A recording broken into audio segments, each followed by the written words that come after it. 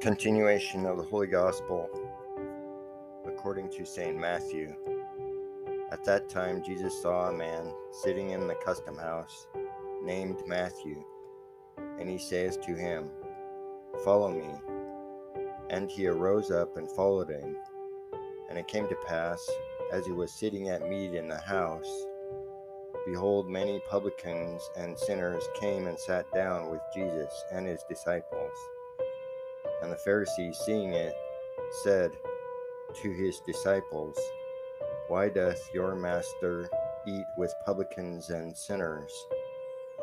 But Jesus, hearing it, said, "They that are in health need not a physician, but they that are ill. Go then and learn what this meaneth.